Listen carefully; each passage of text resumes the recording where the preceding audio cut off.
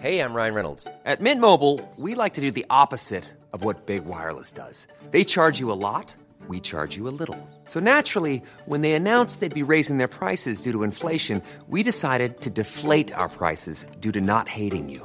That's right. We're cutting the price of Mint Unlimited from $30 a month to just $15 a month. Give it a try at mintmobile.com/switch. $45 up front for 3 months plus taxes and fees. Promo rate for new customers for limited time. Unlimited more than 40 gigabytes per month. Slows full terms at mintmobile.com.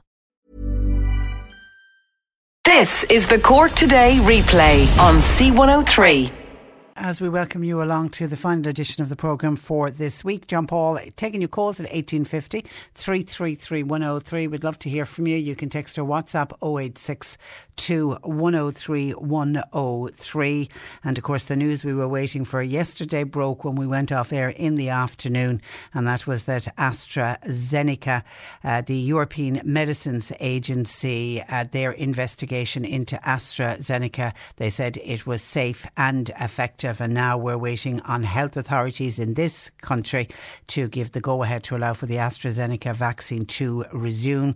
The European Medicines Agency, Emer Cook, said they reached a clear scientific conclusion and had not found the vaccine associated with an increase in overall risk of blood clots. However, it did find a small number of cases of rare and unusual, but they did admit very serious clotting disorders, and they couldn't rule out definitively a link between these cases and the vaccine, but they still said it is very safe and it is okay to administer it to people. There will be patient information leaflets now going with the I'm assuming it always went with the AstraZeneca, but it will draw attention to possible rare conditions to help people who receive the vaccine and to be aware of any possible wide effects.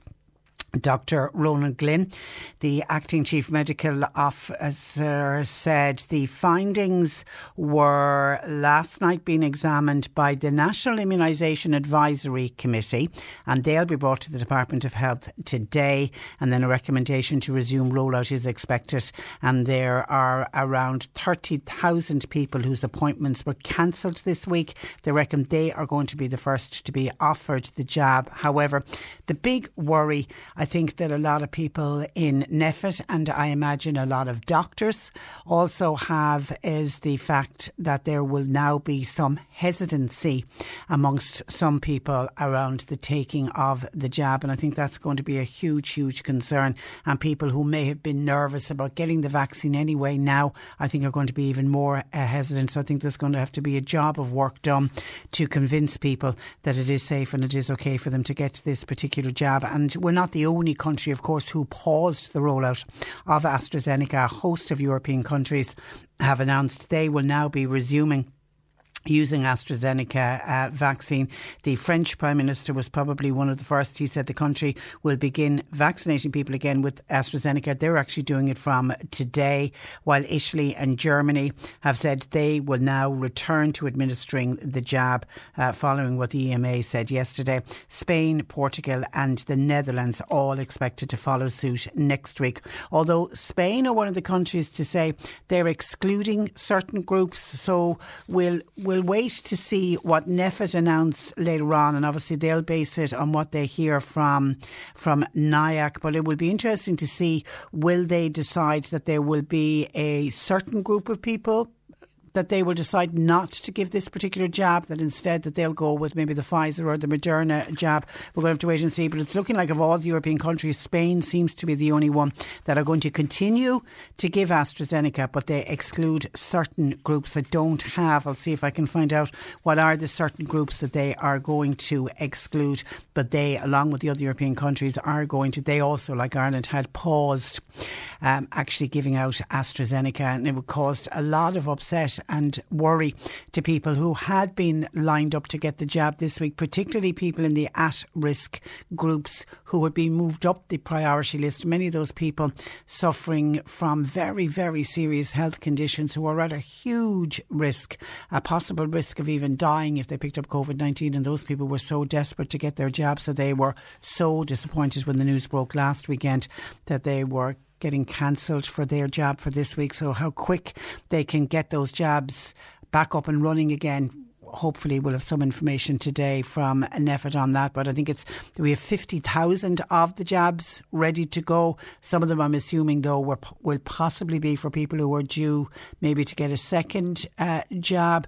But certainly 30,000 were due to get it this week. And then there's another 9,500, I think, arriving this weekend to add to the 50,000 that we already have in cold storage.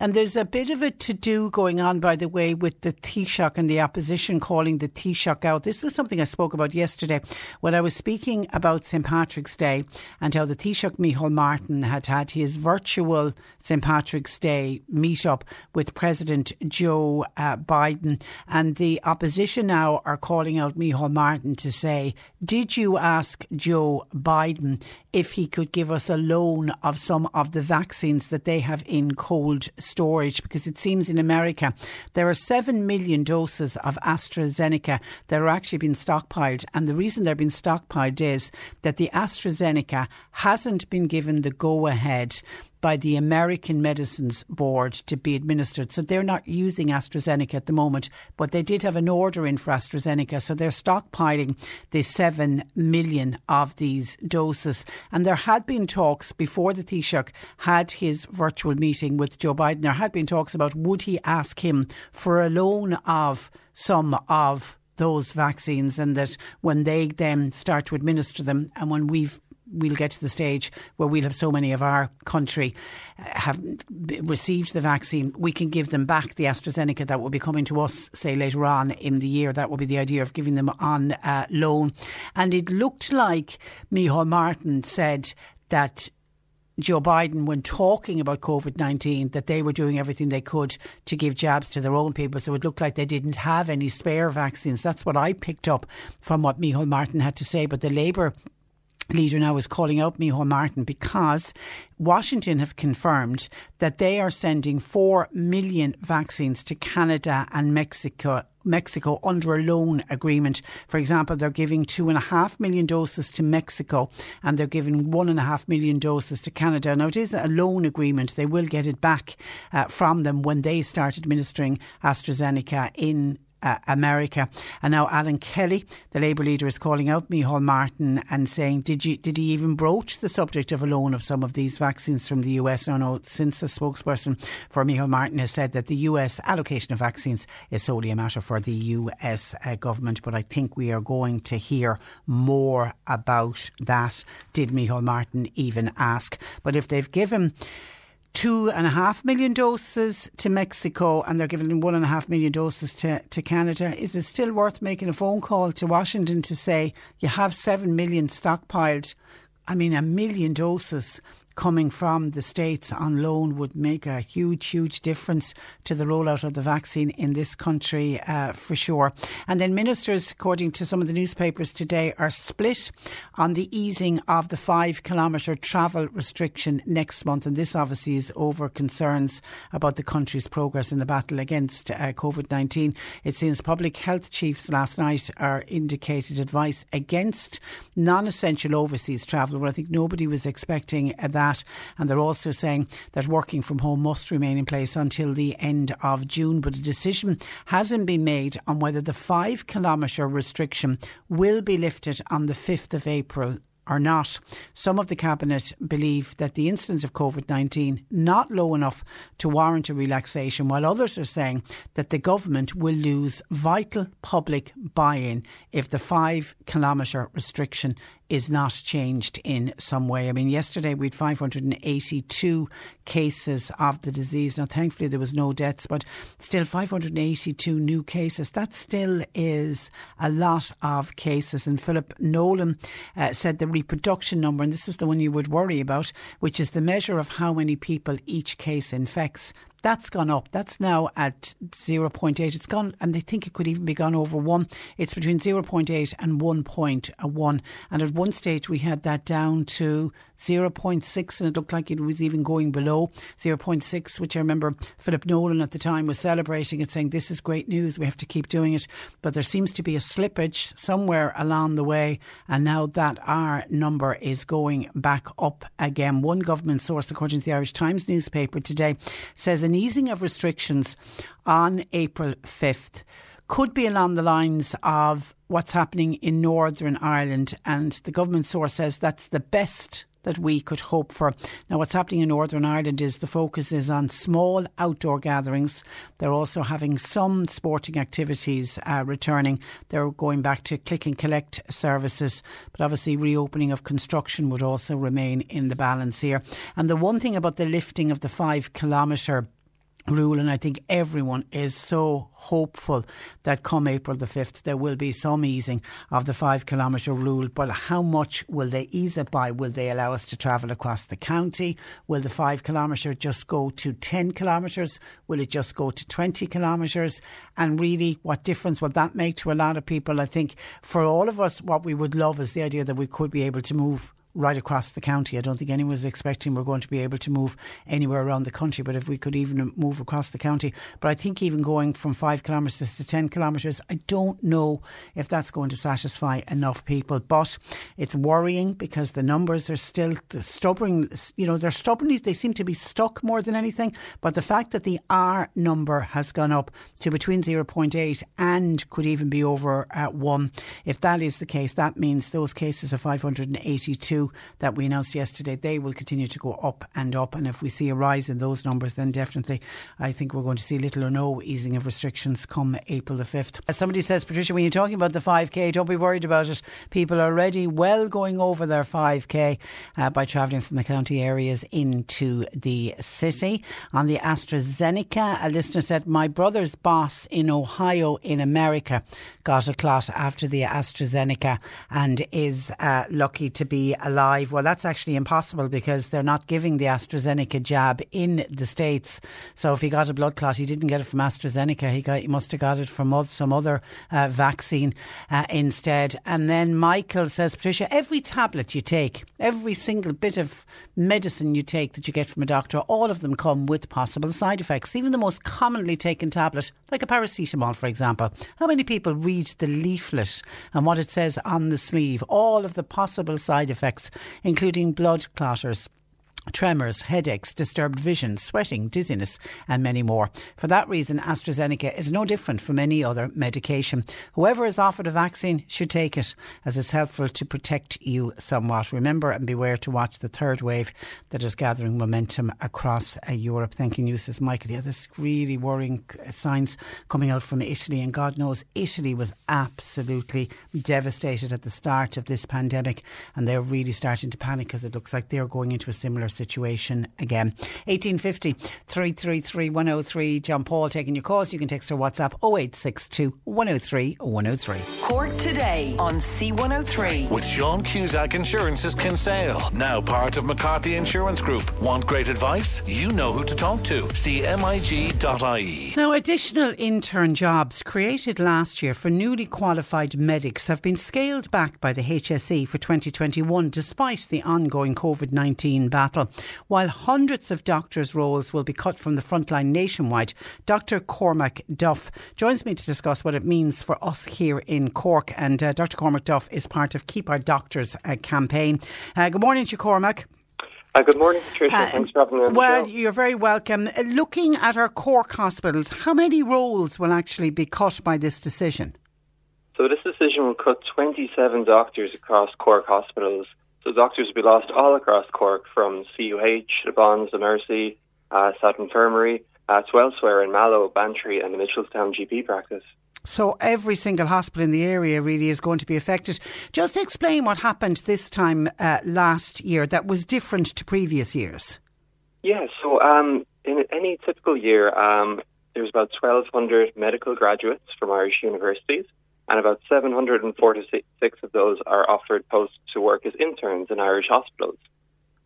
So hundreds of others would normally go abroad and work in other healthcare systems, so work in the UK, US, Canada or elsewhere. Last year, in response to the first wave of the COVID-19 pandemic, the government brought out 350 additional intern positions to help the health service fight off COVID. Unfortunately, the plan is to completely remove these positions this July. So this July, Cork will be set to lose 27 doctors, and across Ireland we'd lose 350 doctors from the front line. And the decision, am I right in saying it mainly affects non-EU students? Exactly. So typically, Irish students will have first pick when it comes to intern jobs. So every Irish student who graduate would get a job.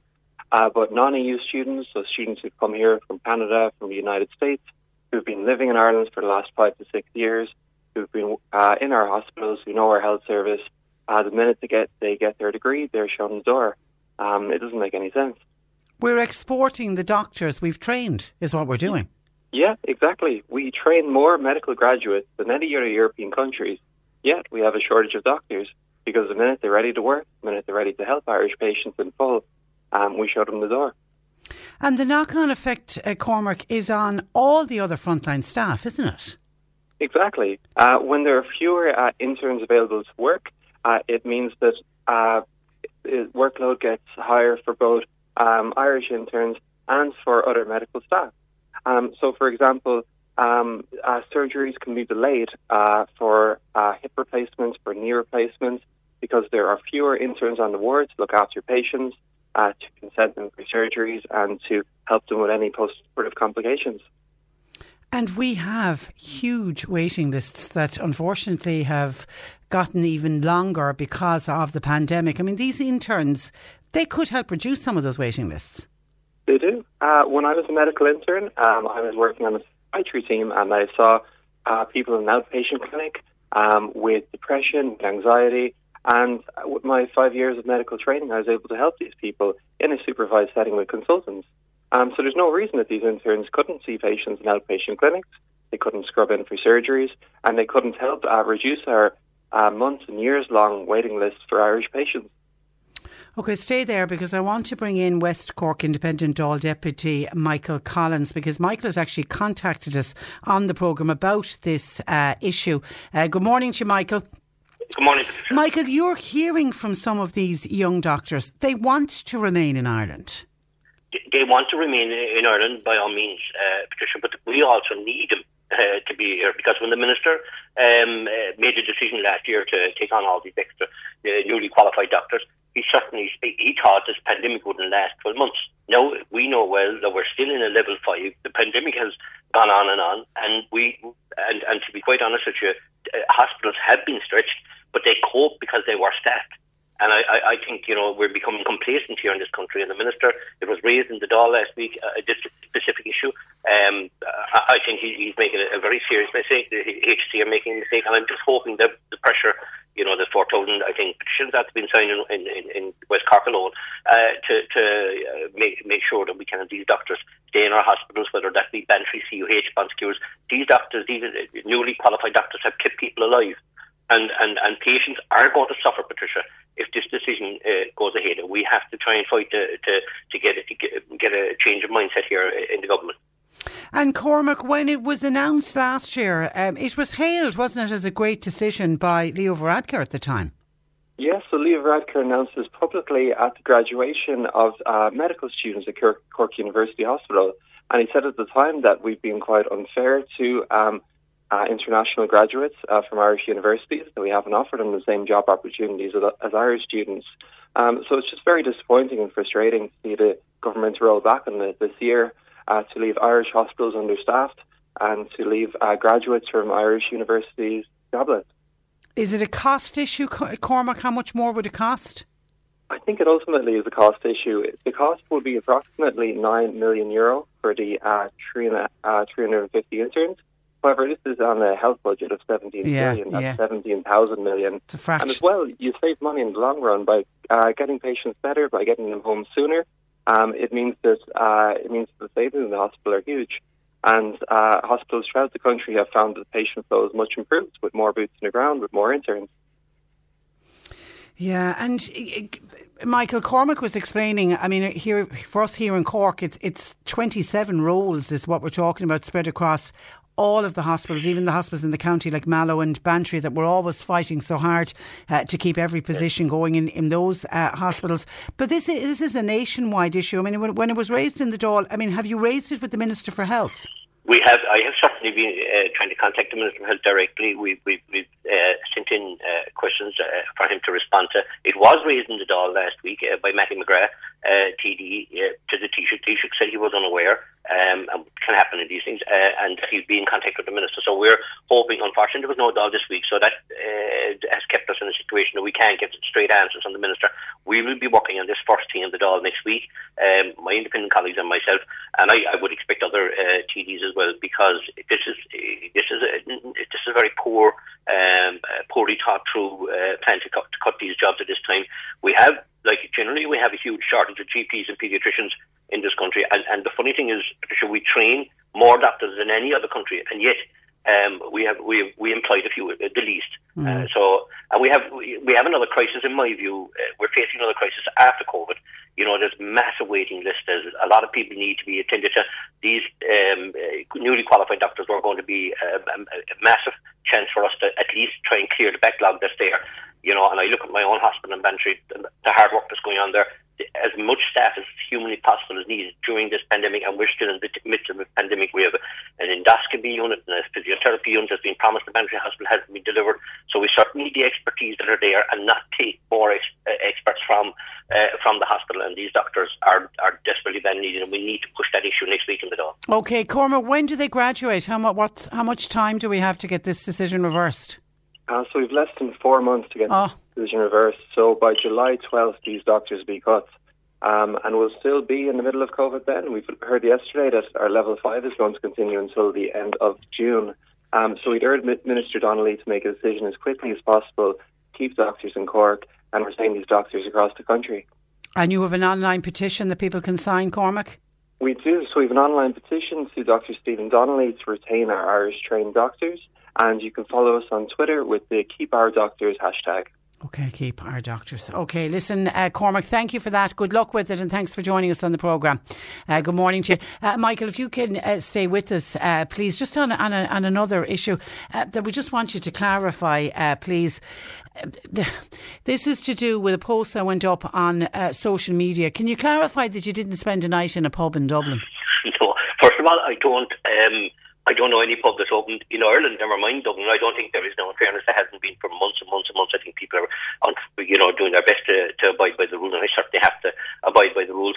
What happened was, and it blew out of all proportions, my partner bought a little ticket online for a Nathan Carter concert, and I was actually working with Cork on St. Patrick's Day, because I was in the funerals, and I had Zoom calls and stuff, and I went straight back to the Dáil because I had a meeting back to Dublin because I had a meeting yesterday morning early, and I wanted to be up here for that.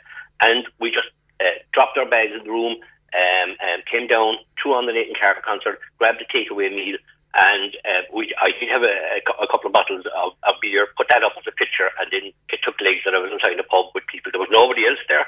I was in a rush because the place would have been closed, and we wouldn't have been able to get a meal if we didn't rush down, and the concert was on the phone, listening to it, and all of a sudden, do you know what, Patricia, I could have done this if I was at home. We'd have done it by the fire and done the same thing, because sometimes, it's a St. Patrick's thing, celebrate our day, and the sad thing is, if I'd done it by the fire, they probably would have seen some turf inside it, or some coal that I shouldn't have burnt or something. It's like somebody is nitpicking, waiting for to pick on a little issue. This is a very serious pandemic. I certainly won't be in any pub in West Cork, because they're not open, or in Dublin. I certainly don't know of any in Dublin there are, but this is the simple thing that happened, and people didn't decide that I was in a pub celebrating on St. Patrick's night. I wasn't. It was an hour and a half.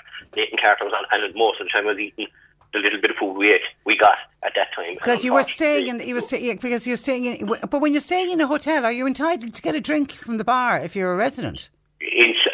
Not the bars that I know of, anyway. You're not. But in Dublin, Boswell's now won't. That's the nearest bar to the Dáil. You're entitled to get a meal. Get your lunch or whatever. In that situation, we just grabbed something quick because the time was near for closure. So we just grabbed something quick, and then just had our own private bottle and dropped into a glass, took a picture.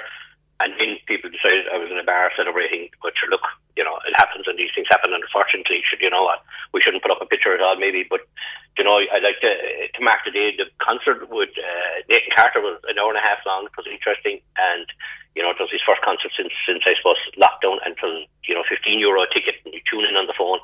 Just very simple, but, it got out of hand, and, it got into the wrong hands and the wrong ideas, and made me look as if I was out drinking in pubs, and I sure can't do that because they're not open anymore. Okay, and there's a couple of people on saying, why was your partner with you in Dublin? She's entitled to travel too because she's parliamentary assistant, so she's entitled to travel as well. So we both were at work yesterday morning, and that's the basic. Like, we're both entitled to travel, and we've been held up on the roads, and we explained that to guards. There's no issue whatsoever because the laws are there, the rules are there, and I have to abide by them the same as everybody else. And she's the Nathan Carter fan, not you. I think I'm coming on board. I like music in general, and Asher was an interesting concert. He really brought in, St. Patrick's Day into live, and he has a lot of Scottish connections and Liverpool connections and Irish connections, and he's well able to perform. A great guy, a great performer. But it was an hour and a half of what I called a little enjoyable music, and unfortunately. And listen, there's a lot of acts trying to, because their industry has been decimated. I mean, they were the first, as we keep talking about that entertainment industry, they were the first to go, and they'll be the last to reopen. And many of them are doing that. They're doing concerts online where you buy a ticket. It's a way for them to generate a bit of income as well. It's their only way, to be honest with you. And I suppose they have severe costs. I don't know, will a lot of them survive? In the long run, I've heard some musicians on the radio, Niamh Kavanagh and others, saying that they went away working in Little and Haldies and stuff like that, and that's that's the reality. I mean, you'd honour them to be able to just brush it down and not to be sitting down idly and come out fighting another way. But it's the reality, as you say, their industry is decimated, and they depend on the likes of us buying that ticket the other night to listen to an hour and a half concert, which is nice. Whether that'll be in your bedroom or is it someplace where you just sit down and have something to eat at the same time, and people do support them in fairness, and I'd like to support the industry, and the government are trying to support the industry too, but it's a difficult time, to be honest with you. But you weren't in a bar. We just want to clarify, much as we'd all love to be in a bar on St. Patrick's night, you weren't. All right, listen, Michael, we leave it there. Thank you for that, and keep us informed about the intern jobs if anything breaks in the Dáil on that, would you? Certainly. Just let us know. Listen, thanks for that, and thanks for joining us. That is West Cork Dáil Deputy Michael Collins, and before that we had Dr. Cormac Duff, who's with the group Keep Our Doctors campaign. 1850 333 103. John Paul taking your calls. Text or WhatsApp 0862 103 103. Cork Today on C103. With Sean Cusack Insurance's Kinsale, now part of McCarthy Insurance Group. They don't just talk the talk, they walk the walk. CMIG.ie. You're listening to Cork Today on replay. Phone and text lines are currently closed. We're once again on the programme returning to the issue of plans by An Post to offer postal services like parcel pick-up and collection locations to retail shops. Bridie Roycroft is postmistress in Ballydehob Post Office, and she's fearful that this move could wipe out some of our post offices. And Bridie Roycroft joins me. Good morning to you, Bridie. Good morning, Patricia. And you're welcome to the programme. Were you surprised to hear about An Post offering this service to local convenience stores? Absolutely, Patricia. Surprised, shocked, just could not believe that An Post had made this move, because, as you know, the post office has been in trouble for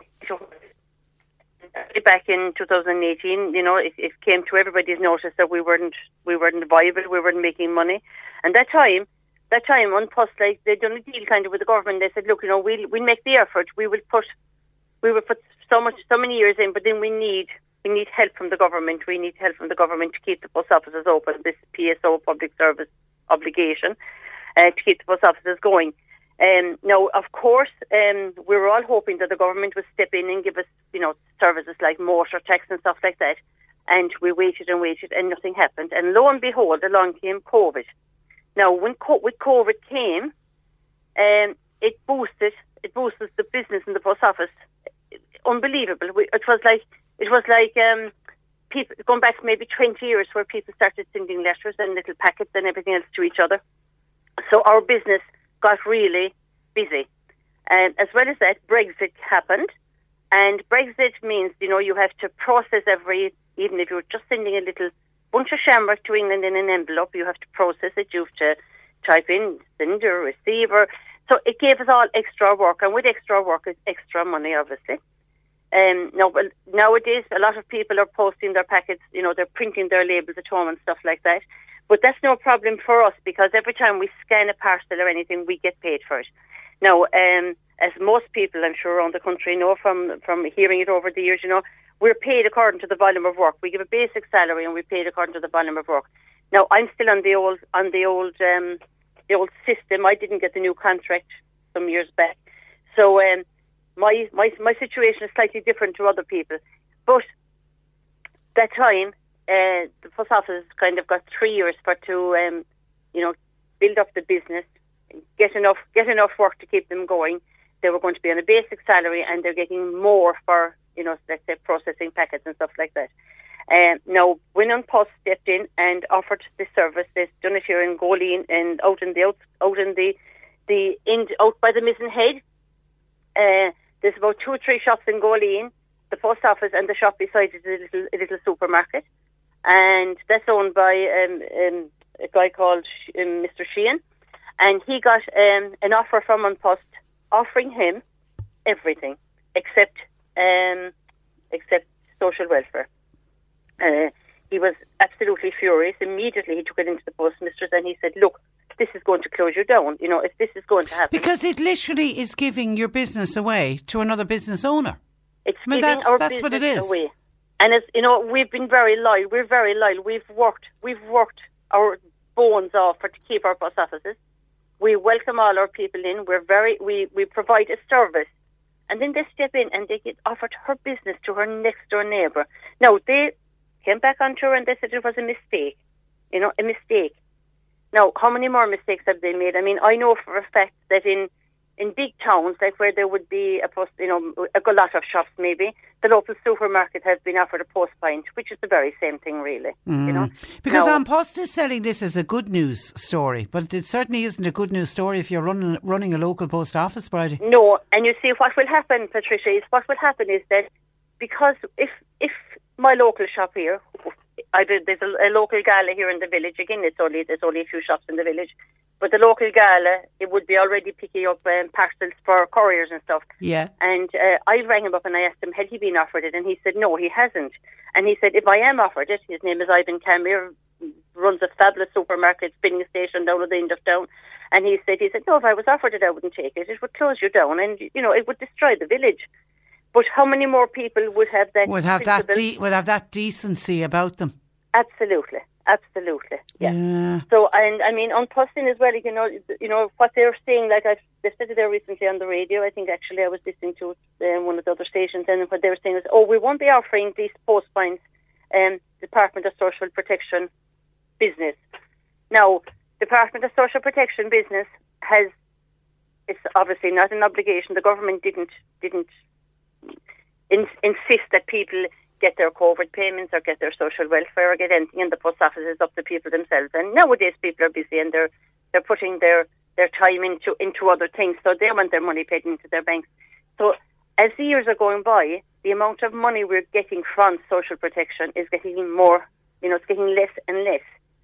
So this was going to, the fact that the post packets and everything else had increased was going to improve our income. So we were all very happy with it, And this was going to be the boost that we weren't getting from the government or from anybody else. And then they pulled the rug from under the post And office. if somebody's out in their local convenience store, local supermarket doing their shopping and suddenly realise, I need to post a letter or I need a stamp, and suddenly you're at the checkout and realise, I can buy it here. Like, that's human nature. People will say, it'll save me going down to the post office. The people will do the easiest thing it's right in front of them. So it really is unfair. And I know you're chair of the Southern Region of the Irish Postmasters Union. All of your members, are they very worried, Bridie, about this? Of course they are. Of course they are. Anything that will take our business away is worrying us. And this is kind of done in... it's kind of done in an underhand way, Now, okay, so it was a mistake in Goleen, but how many more mistakes are they making? And if Mr. Sheehan in Goleen decided he was going to accept it, where would that leave Breda Buckley, the postmistress in Goleen for the last 25 years or something like that, So, I mean, it's like, instead of praises and saying thanks very much for all your business and your hard work over the years, it's very undermining, And they're also, I'm right in saying, there was absolutely zero consultation with postmasters about this. We heard nothing about it. Yeah. Absolutely, as a union, we heard nothing about it. I mean, one of the first things I did, I was on to our next representative, above our part of it, and there was no consultation with the union. Ned O'Hara was on the radio there during the week, and there was no consultation. Yeah. Tim is saying that the Post Office Savings Bank would benefit if they were able to operate a current account option and have an ATM card.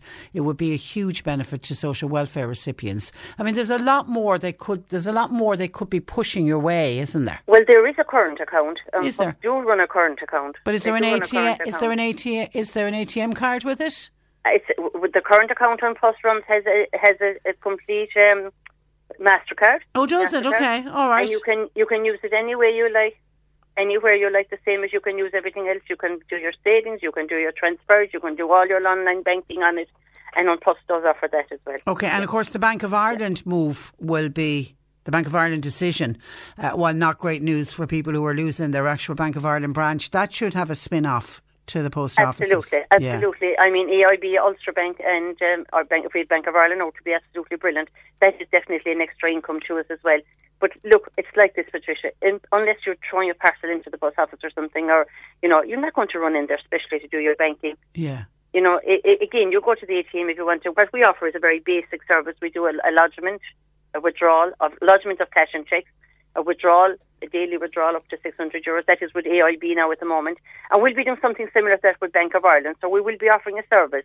But it's a fairly basic service, But it's the social service that you offer as well, Bridie. People we need our local post offices so badly, and I'm always saying it, use it or lose it. People need to go into their post office to make sure that we will always have a local post office in our area. I'm very, very lucky here in Ballydehob. Some years ago, I put it to the people that if they wanted to keep the post office, I was offered redundancy, and I had a great community. I remember it well. They're a mighty bunch. They're a mighty bunch in Ballydehob. They make the point of support just because they want a village. They want a live village, a village where there's something happening, But you're a great postmistress as well, so never take away from that. People realised what they had and wanted to hang on to you. Listen, stay safe, Bridie, and we'll talk again. But in the meantime, thank you for that, and thanks for joining us. Thank you very much. Good morning to you. Bye-bye. That is the postmistress in Ballydehob, Bridie Roy. You're listening to Cork Today on replay. Phone and text lines are currently closed. A follow-up to yesterday, we had a call. Actually, the call came in to Ken on the breakfast show. A lot of people were very frustrated who were living in the Mallow area, driving in the Mallow area yesterday morning. People were stuck in traffic and people were getting tad annoyed about it. And one listener in particular contacted Ken on the breakfast show to see if we on this programme could look into the sequence of lights between the Spa and the bridge, with a lot of people saying that they're out of sequence and that they need to do something about it, and that's what's holding up the traffic. So we got on to Cork County Council to say, can you take a look at the sequencing of the lights at the bridge and down around by the Spa and just check out the sequencing of the lights? Well, Cork County Council got back to us to say they are getting on to their traffic lights contractor, and they're currently investigating the matter to see if it is a case that the lights are out of sequence, because many people stuck in traffic reckon that is the problem. It is that they're out of sequence. I also think part of the problem, not all of the problem, part of the problem has to do with people going into the yellow box. And you don't go into the yellow box unless your exit is clear, please. And that's blocking up traffic, and that is frustrating so many people. Now, in the last hour, I mentioned about the fact that Washington have confirmed that they are sending 4 million vaccines to Canada and to Mexico under a loan agreement. They're giving Mexico on loan 2.5 million vaccines, and they're giving Canada 1.5 million vaccines. And of course, the big question is, when our Taoiseach Micheál Martin was speaking with Joe Biden on St. Patrick's Day on Wednesday, did he ask, was it possible that America could lend us some of their vaccines? And the reason that people were suggesting that Micheál Martin might ask Joe Biden is that we know for a fact that America has 7 million AstraZeneca doses stockpiled. They have them in fridges somewhere in the States. And the reason that they have them is they put an order in for AstraZeneca, but their medicines board hasn't approved AstraZeneca for use yet. Their order came through. They took the order saying, oh, well, eventually we'll get the go-ahead to be able to administer it. So we'll take in the vaccines, and we'll put them in the fridges or the freezers, whatever way AstraZeneca has to be stored, and we'll leave them there until we're ready to administer them. So they've stockpiled, and they have 7 million doses. And a lot of people were saying Ireland should look to America and say, would you lend us some of those, please? And it came back, or what seems to have come back, was that Micheál Martin was suggesting that Joe Biden was saying, look, every single dose that we have, we need for our own people. So we took it from that they weren't going to be lending any of their vaccines out to any other country. And then lo and behold comes the news that Washington have confirmed they are giving out some of their vaccines on loan to Canada and to Mexico. And somebody's saying, how do you loan a vaccine? But before I get to trying to explain how you loan a vaccine, somebody has suggested, Sean has come on, and I think he's made a very, very valid point as to why Joe Biden and Washington would look after Canada and Mexico when it comes to a loan agreement on their vaccine. They share a border with both Mexico and Canada. And Sean says what America are doing is they're looking after their own country by protecting their own borders. Sean said it's a little bit like the politicians in the north who are very conscious of what's happening in the Republic of Ireland, in that we're not vaccinating at the same speed that they're vaccinating in Northern Ireland. And they're also suggesting that we need to catch up because we need to all be protected together. So how do you loan a vaccine? OK, bearing in mind that I've explained America have this 7 million in cold storage. If you look at Ireland, we have ordered enough vaccines to vaccinate 10.3 million people. Our total orders placed is 18.5 million doses. Now, obviously, we're not going to need 18.5 million doses. So there will come a time where we will have everyone who needs to be vaccinated, everyone that wants to be vaccinated. We'll have everybody vaccinated in this country. And then there will be orders coming on stream that we have already ordered. There'll be vaccines getting ready. One of the whatever company we've ordered them from will say, OK, are you ready? We've another 500,000 vaccines for you. We will then be in a position to say we don't need those vaccines, but we borrowed, say, 1 million vaccines from America. So can you send our order, instead of sending it to Ireland, can you ship it straight to America instead? And so that's how you loan vaccines. And that has been going on in other countries as well. Countries that are getting vaccines that are not ready to distribute them will say, rather than give us our order this month, pass them on to somebody else. Even though there's a number of, we discussed it yesterday with Billy Kelleher, we are very good at administering the vaccines in this country. 95% of our vaccines that have come onto our shores have been distributed, obviously except the 50,000 this week of the AstraZeneca, but that was outside of our control. But we're getting them administered as quickly as we get them in. The same can't be said across the rest of the European countries. A lot of the European countries have only distributed 60% of the vaccines that they have in, and they're keeping some of them in cold storage, and that's frustrating. That's why Billy Kelleher was suggesting that countries that are better and more efficient at giving the vaccines from an EU point of view should be prioritised, and that's something that he is working on. And just on vaccinations, Paul Reid was talking about this yesterday, and obviously they said the vaccination programme this week was impacted by what happened with AstraZeneca, but also by reduced deliveries from AstraZeneca. And there's also been a couple of reduced deliveries from Moderna. But he had some good news yesterday in that he says he expects the Moderna shortage is going to be made up by the end of this month. We are expecting 3 more deliveries from AstraZeneca, also expected before the close of March.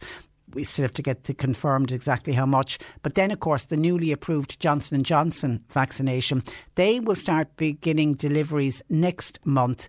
And the bulk of the initial order, and our initial order in Ireland for Johnson & Johnson is 600,000. And they're expected to start arriving in May and in June. Again, we're waiting on dates, but there's a big, big order in for Johnson & Johnson. And the HSE's vaccine official, a guy by the name of David Walsh, he says that the mass vaccination centres, they will open for vulnerable groups before they open up for the general public. Now, we know some of those vaccination centres are already up and running, including the one here in Cork at the Munster Technology University, the formerly known as the CIT site in Cork. That's been operating for older people under Dr. Mike Thompson from East Cork. They've been successfully running for the last couple of Saturdays. I'm assuming they're probably going again again tomorrow. And the Kerry Sports Academy has been doing something similar. There's 38 vaccination centres will eventually be used all over the country. I mean, we've extra ones here in Cork, the Cork City Hall one, and Páirc Uí Chaoimh. They're set to open actually on the 22nd of March. Now, that is dependent on vaccination supply. And we already have more than 10,000 people have completed their vaccinator training. So they are all ready to go. And Paul Reid is still saying their plan is to vaccinate 240,000 people over the age of 70. They are still hopeful that they will do that by the end of the month, and they're vaccinating the over 70s using the Pfizer and Moderna vaccines. But he reckons that the 240,000 over the age of 70 will all be done by the end of March. So that's certainly, fingers crossed, that all goes the way it should be. But if we could get a loan from America of 1 million doses that they're stockpiling, wouldn't that make a huge, huge difference? And a West Cork listener says, listening to the news, the funding allocation just mentioned in the news there, how many vaccines can Ireland buy with those millions of euro? But it isn't, the buying of the vaccines has nothing to do, unfortunately, with money. It's to do with supply at the moment. And the listener is talking about it's 405 million euro. It's for urban regeneration. And it was announced this morning by the Taoiseach here in Cork. 353 million for the Cork Docklands, 46 million for the Grand Parade Quarter, 4.7 million for the Mallow Town Centre regeneration, 817,000 for Passage West, Ringaskiddy, Carrigaline Harbour Cluster. So a lot of people in all of those areas when it comes to urban regeneration. That will be very, very welcomed news indeed. 1850 333 103. A couple of people are on about the number of people on actually about the 5K.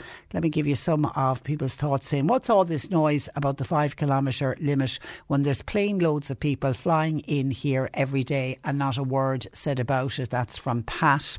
And someone else is making the same point. Caitlin in Skull says, why do we have a 5 kilometre limit when so many people are travelling into Dublin Airport? So many Irish people are obeying all of the rules, yet so many people are flying in and out of this country for non-essential travel.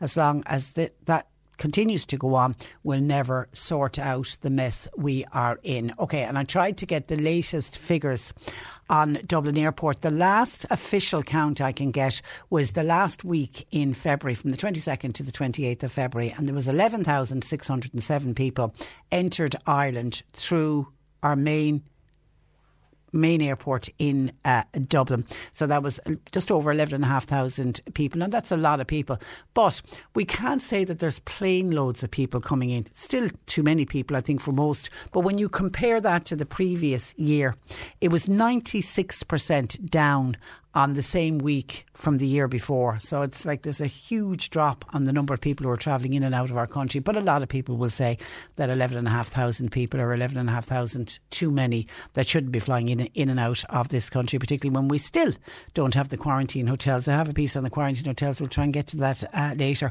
We still don't have the quarantine hotels up and running. Someone else reckons that lockdowns are simply not working. What are the point of lockdowns? They have never worked. Why are we continuing to do lockdowns? It's getting worse. Well, we can't say that lockdowns don't work. They do. We mightn't like lockdowns, but when you look at the number of cases that we had after it all went wrong at Christmas, and we were into January and we were into 6,000 and 7,000 daily cases of COVID-19. I mean, they were absolutely shocking, the figures that we had. So while we're still at over, what did I get the figure for yesterday? Over 500 yesterday. They've only come down because of lockdowns. We mightn't like lockdowns, but they do work. It's the one way we do stop COVID-19. But the decline in the figures at the moment is slowing down. Paul Reid yesterday was saying there's been a significant easing of pressure on hospitals. Obviously, that's all terrific news. But the daily case numbers are not dropping as quickly as they were in February, and he's blaming it on extra mobility and an increase in household contacts for that, and he reckons that's the reason. And I think it could be it's got a lot to do with, and something to do with, people are just getting fed up of the lockdown, fed up of the 5 kilometre rule, and I certainly can see it on the texts that are coming into me here every day. John Paul will tell you he's hearing it on the phones from people. People are just getting sick of it. And as somebody else is making the point, this country has been held to ransom at the moment by students and house parties. Sweet Lord, level 5, I don't think so. And that frustrates people when they think they're doing everything right, and yet they're seeing numbers are sort of almost stagnating. We're almost kind of stuck on the same number. There was only a couple of days where I think we got it down to the 300s, and then it was back up into the 500s again. And then that worrying news that we heard yesterday from Philip Nolan, that the R number, which is how many other people one case will infect, that has gone up. It's at between 0.8 and 1.1. So that's a big, big worry. And John in Mitchelstown is raising a point that I would be concerned about. He said so many young people that he knows, including his own 2 sons, are saying once COVID and vaccines are sorted out and we get a handle on this pandemic, they're planning to move to another country outside of Europe. John says, listening to his own sons and their friends talk, they're seeing how leadership has steered so many other countries in the right direction when it comes to COVID, whereas Europe cannot get vaccines correct and are continuing with lockdowns. John says if these were private companies, i.e. the European countries, they'd be sacked. They've messed up. Nobody took responsibility. The people are suffering as a result of this. John in Mitchelstown is fearful that once this is all sorted, we will lose so many of our young people. 1850 333 103. John Paul taking your calls. You can text or WhatsApp 0862 103 103. C103 Jobs. Blarney District CE project. They're looking for a caretaker, stroke groundskeeper, stroke environmental worker for a CE scheme. No experience is needed. Oliver Casey Hire, they're looking for a fisher mechanic. It's for diesel and petrol engines. While Country Clean, they're looking for a truck driver. And Fleming and Barrett Solicitors, they're based in Bandon. They're looking for a full-time receptionist / legal secretary. You'll find all the details and more job opportunities by going online now. Just go to c103.ie/jobs for more. This is C103. Cork Today on C103. With Sean Cusack Insurance's Kinsale, now part of McCarthy Insurance Group. Want great advice? You know who to talk to. CMIG.ie. Sadly, eating disorder cases have skyrocketed since the start of last year, with one expert labelling the pandemic the perfect storm. New figures from the National Clinical Programme for Eating Disorders shows a 66% increase in referrals during 2020, with 1 in 4 deemed urgent. Joining me from Bodywise, the Eating Disorders Association of Ireland, is Barry Murphy, their communications officer. Good morning to you, Barry. Good morning, Patricia. And you're very welcome to the programme. What is it about the pandemic that has caused this significant rise in eating disorders? Yeah, it's been an incredibly tough 12 months for people with eating disorders. I think, as you touched on it earlier, that idea of a perfect storm, and I can't remember who said it, but someone talked about the idea of we're all being in the same storm, but not necessarily in the same boat.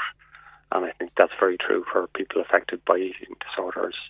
And what people have said to us have really been kind of 4 main things. So overall, the intensification of an experience of an eating disorder, that has certainly increased during the pandemic. And then there were a lot of communication kind of type stressors as well. So being at home a lot more, living with family, kind of having to explain the eating disorder if they didn't understand it. And then there were also people who were very much at risk of relapse, or their recovery was in jeopardy. And then I think for everyone, really, big piece as well, the environment became so different, really. That's been one of the main challenges as well, where initially we were all in lockdown 1 in the 2 kilometre situation, and we just didn't have kind of the touchstones, the coping tools available to us, and there was all the stuff about the quarantine 15 and the social media chatter and the exercise channels and the public discourse. So those are some of the things people have said to us over the past 12 months have been particularly difficult to deal with. And talk to me about eating disorders, Barry. Do they affect more young people than older people? Our experience then is you get kind of the full demographic right. That's sometimes from, say, the preteen up to people well into, say, their 30s and their 50s and beyond. So it's often the age of onset is in the teen years, so that can be when it starts for some people. But that's not to say, there are no adults. Certainly, adults sometimes feel a little bit left out of the conversation around eating disorders. And I know, say for example, in 2019, 1 in 3 people who contacted our email service were over the age of 25. So it's the full spectrum of age brackets and also gender as well. Yeah, because I think there was a perception at one time, Barry, that when you spoke about eating disorders, particularly things like anorexia and bulimia, we had a tendency to think, oh, so that's something that just affects teenage girls. Yeah, that's kind of a trope, I suppose you could say, in the area that's been around for a very long time and still, unfortunately, has a bit of traction. But when you hear it, but then you actually get into the area and work in the area, you see it's not just that at all, that it's a much broader range of people. And you mentioned gender. It does affect, I know it predominantly affects more females, but it does affect males as well.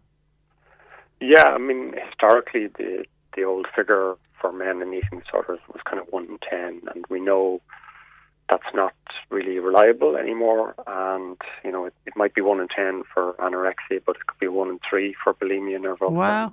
And about 50-50 for binge eating disorder. And I think also we have to give, a shout out to dads as well. And they are a group who are kind of a little bit underrepresented, and their needs for support need to be highlighted too. So in our family program, we would say there's always a good representation of dads who come for support too.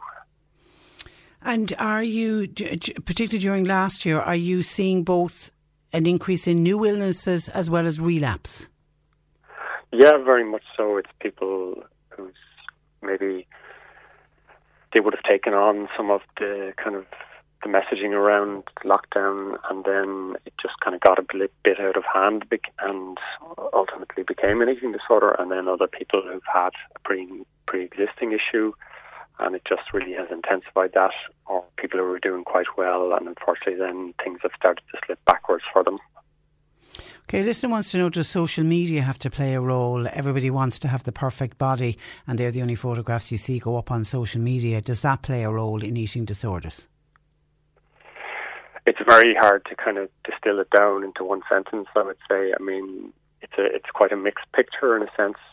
Look, I think we know the devices in our pockets, they're not designed to be checked once a day. They're designed to be, used several times a day. And there are 350 million photos added to Facebook every single day. That's about 4,000 photos a second. I think the negative side of social media is it heightens the sense of comparison. So whereas before, 20, 30 years ago, maybe that comparison would have been done just inside the school gate, and that kind of wouldn't be it, or in your friendship circle. Now it's on a 24/7 basis. And, in terms of the evidence, we're not there yet in saying there's a causal link, so it's very hard to prove cause and effect with this kind of research and social media. And actually, during lockdown, it has been something that people have said has been quite useful, not just in terms of keeping in touch with peers, friends or family, but actually other people within the eating disorder community as well. That's been a benefit of social media during the lockdown. Those stats that I mentioned in my introduction from the National Clinical Programme for Eating Disorders, the 66% increase in referrals across 2020 with 1 in 4 deemed urgent. We have a problem, don't we, in this country, that the HSE, we don't have enough specialist eating disorder teams. Yeah, so that's the National Clinical Programme then, which was launched in January 2018. And the objective of the programme as a roadmap or a blueprint really is to create 8 teams for children and adolescents, and then also 8 teams for adults. And the historic background to eating disorder services in Ireland is there has been a deficit of services. So the clinical programme is designed to address that. And whilst in recent years there were issues around the funding, Minister Mary Butler has committed to the provision of funding for 2021. So there are 3 teams at the moment, and the objective for 2021 is to again add 3 additional teams in some of the CHO areas, the community health organisation areas, both for children and adolescents and also for adults. So the idea of the model of care is partly based on a step model of care. So GP would be your primary level, then you'd have kind of outpatient, and then eventually if someone is very sick, they may need the outpatient service. So that's kind of a little snapshot of the model of care. Yeah, because I remember back in 2018, there was much fanfare about those 16 specialist treatment hubs that were going to be opened. I mean, looking at the figures for last year, for 2020, we need those hubs now more than ever. Yeah, absolutely. I think the pandemic has really pulled the issue of eating disorders into very sharp focus in terms of just people being very unwell and very sick and needing that specialised service, because we know kind of anecdotally when they go to a more general service where the staff don't have the knowledge, that they don't do as well. So it's better for patients and for families that when they go to a service that the staff have the specialised skills and knowledge and training. And would I be right in saying that there's a danger with isolation that we're creating a hidden epidemic of cases? Some of these can be going unnoticed.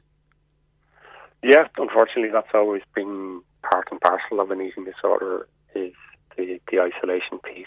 And what's interesting as well, we're very much learning in recent years that people experience social difficulties before they have the illness as well, but during it too. And there was a recent study as well that showed how people with eating disorders, they don't use their body language in quite the same way. They don't use hand gestures as much. They don't lean in to listen to conversations in social communication. This would be pre-pandemic, obviously. So coupled with all of that then, and the kind of negativity and the shame and the guilt that comes up in an eating disorder, and the social withdrawal and the loneliness, it is again kind of that just perfect storm idea of the combination of those risk factors that ultimately can maintain an eating disorder, unfortunately. And talk to me about the services and what you provide at Bodywise, Barry, and how people can contact Bodywise.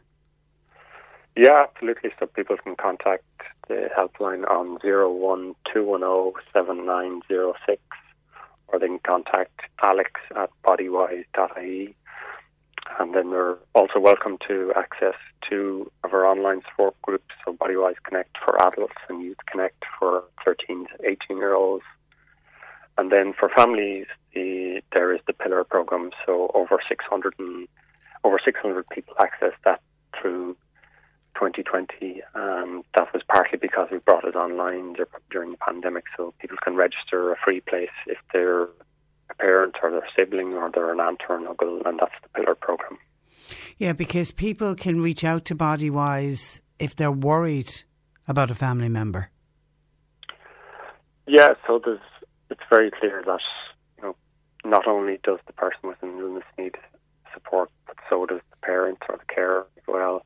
And you don't have to be an eating disorder expert to help someone in your family, but you are an expert on them as a son or a daughter. And so the Pillar program is just giving that structure and some of the coping tools in order that the parent can then cope better in their own lives. And what happens is often the role of a parent changes when an eating disorder becomes part of the family's life, and they become more of a carer and a parent. So that's why they need their own kind of support structure and something just to put their back up against to learn about eating disorders. Yeah, because somebody says, how would you know if somebody had an eating disorder? Yeah, it's a really tricky one. I mean, there are very significant medical and health consequences, damage to a person's heart, damage to a person's teeth, risk of osteoporosis, those kind of things. And what I would say is you will see some sort of deterioration in the person, and it's important to differentiate that from picky eating. We're talking about something that affects someone far beyond their time in the kitchen or that kind of thing. So you may see kind of person over-exercising. You may see trips to the bathroom that seem quite unusual. You may see quite significant weight loss. That would be, say, in anorexia, for example, kind of a person doesn't seem concerned if you raise the weight loss. They kind of brush it off and they're a little bit dismissive. And there's just so much upheaval, across the person's physical, emotional and mental health when they have an eating disorder, and that's why it's important that they get help and support and treatment. Yeah, and I think for a parent or a partner is follow your gut. If your gut is telling you there's something going on, follow your gut instinct. Yeah, I think we have to kind of take our hat off to parents in the sense that they're pretty good at knowing red flags in their sons and daughters, and it's important not to let those slip, and just what are those alarm bells and why are they going off, and pay attention a little bit, and then just kind of do that research on the issue, and then trying to have a conversation that's not about the behaviours as such, but how concerned you are and what you've noticed. And it's a difficult conversation, Barry. Definitely, and I think starting out, it's important to manage your own expectations. I would not have particularly high expectations in a first conversation, and it could be multiple conversations before there's any real progress, because this hasn't developed overnight, so it's not going to stop overnight. Okay. But full recovery is possible, to end on a high note. Yes, and it's very subjective to the person. People have various descriptions, whether it's in recovery, recovered, recovering. So it's not just about the shift in the food or weight side of things, but it's how the person see themselves as well, and that's a really important part of recovery. Okay, well done. Okay, Bodywise 012107906. That's the helpline. And Alex at Bodywise, and Bodywise is BODYYHYS. That's the wise.ie. Barry, listen, thank you for that, and thanks for joining us on the programme this morning. Thank you very much. Good morning to you. Bye-bye. That is Barry Murphy, Communications Officer with Bodywise, which is the Eating Disorders Association of Ireland. Cork Today on C103. With Sean Cusack Insurance's Kinsale, now part of McCarthy Insurance Group. They don't just talk the talk, they walk the walk. CMIG.ie. Due to COVID restrictions, the University of Limerick's 2021 Jacinta O'Brien Memorial event will be run online this year with virtual events to discuss the 999 for a frontline fundraiser. I'm joined by Caitlin Heffernan, who is a student from Kilbrain, and she's a second year student of Sports and Exercise Sciences at UL. And Caitlin joins me. Good morning to you, Caitlin. How are you, Patricia? Are you well? I'm very well, thank you. Now, this annual event is in memory of Jacinta O'Brien. Tell me a little bit about Jacinta O'Brien. She was a lecturer at UL. She was. So the whole idea of the 2021 Jacinta O'Brien Memorial event is just to celebrate and try and commemorate one of UL's most cherished and loved members of staff in the Department of Physical Education and Sports Sciences. But Jacinta sadly passed away in 2004 due to sudden death adult syndrome. So I suppose it's the 17th anniversary of her passing. So it's kind of different this year, I suppose, with the virtually. It's a big challenge, I suppose, for us as students and as lecturers to try and adapt. But we've organised two events. 999, and we have also organised a student event that we've undertaken this week. But next week is our main aim to try and spread the word, because it's in support of three charities: the Irish Cancer Society, the Limerick Suicide Watch and the Maher Foundation. Okay, tell me first of all what the students did. So the students had a challenge to do. So in 2 minutes we had to do as much crunches as we could do and press ups. And we had to do a snappy 5k run. I can tell you one thing, it definitely wasn't easy. And how many crunches and burpees did you do? I suppose I wouldn't be in the greatest department now. I definitely did about 20, I'd say. But sure, we got there in the end. I can tell you I had a big red face at the end of it. And followed by the 5k run. That's exhausting at the end of it. Well done. And then the public event, the public challenge. This is the 999 for Frontline. For Frontline. Explain this. So that takes place next week, so the 22nd to the 26th of March. I suppose for this challenge, what we're kind of doing is, so we're aiming to run 9 kilometres, run, walk or cycle in and about over the week. And we would also like everyone to at least give a donation of €9 or anything at all to our GoFundMe. And then we would like you also to nominate 9 people of your choice to take part in the event, or even just throw it up on your social media and try and just advertise as much as possible. I suppose our main aim is to try and get as much money for our charities as possible, especially during these times. It's very hard, but we've overpassed our goal so far. I suppose we only had a goal of €999 and we've already gone up to $2,500. So it's absolutely amazing the amount of support that we've gotten, I suppose, in the short amount of time that we've put things together. It's massive. And do you change the charities every year? Is that the way it works, or is it the same charities? No, the charities change every year. Right. So at the start of the year, we kind of we all as a group kind of decided, what charities are closest to our heart, and we suppose, especially during COVID, we would definitely try and put a charity for the frontline workers. So the Maher Foundation is one of our 99 for our frontline workers. And then we have the Irish Cancer Society, which we all know, which is a massive charity, especially during these times, and the Limerick Suicide Watch, which is also very great charity. And the Irish Cancer Society in particular, every time I see a daffodil, I think of the Irish Cancer Society. Normally at this time of the year, we'd be all talk about their Daffodil Day, and that's their biggest fundraiser every year. And they missed out on it last year, and they're missing out on it again this year. So I think more than ever, the Irish Cancer Society need our support this year.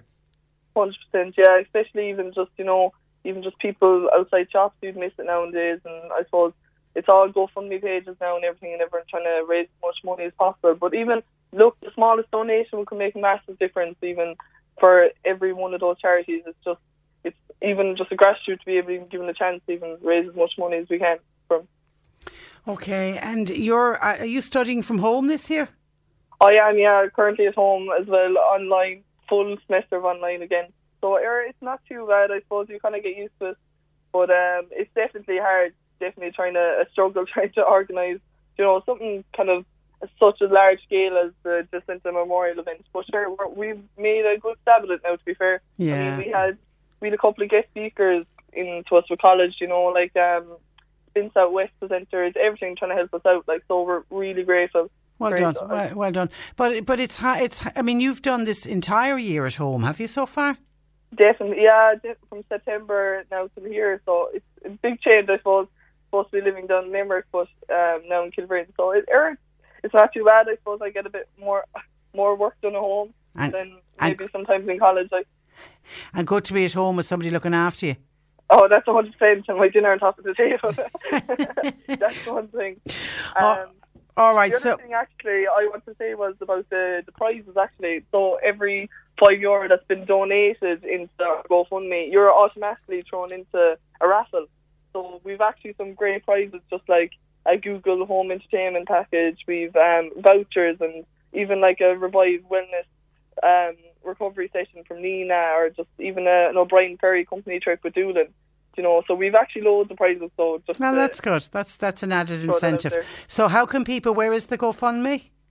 The GoFundMe page is on all of our social media pages, on our TikTok, our Facebook, our Instagram, everything. It's all on there. And it's just a link you click on and it'll direct you straight onto their GoFundMe. Great. Or you can just look up our hashtag 999 for the frontline. Okay, and if anybody's doing the challenge, don't forget to put it up on your social media with that hashtag 999 for the frontline. Listen, good luck with it, Caitlin, and continue good luck with your studies. Is it PE teaching, or where is your long-term goal? My long-term goal? Well, I was thinking about physiotherapy in the long-term goal, but we'll see after sports and exercise science what direction I'll head.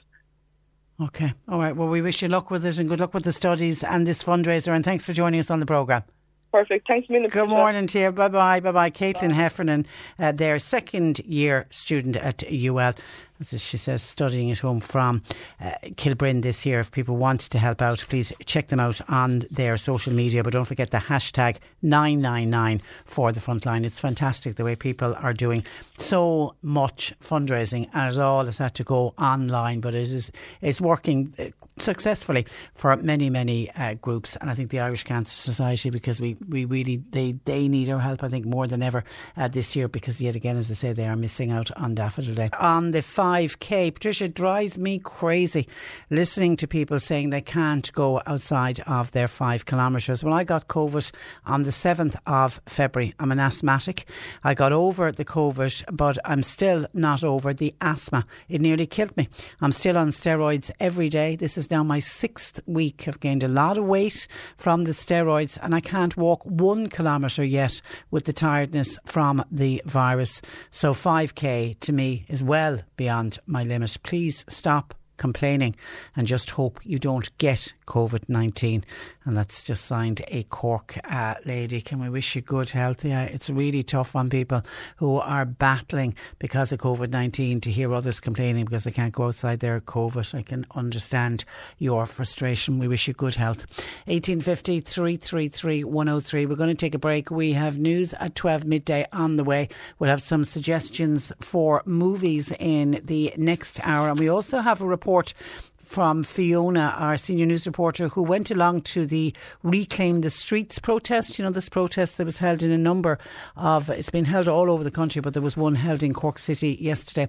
We'll have a report from that, and we'll catch up with your calls and comments, all coming after news at 12. Cork Today on C103. With Sean Cusack Insurance's Kinsale, now part of McCarthy Insurance Group. For motor, home, business, farm, life and health insurance, cmig.ie. You're listening to Cork Today on replay. Phone and text lines are currently closed.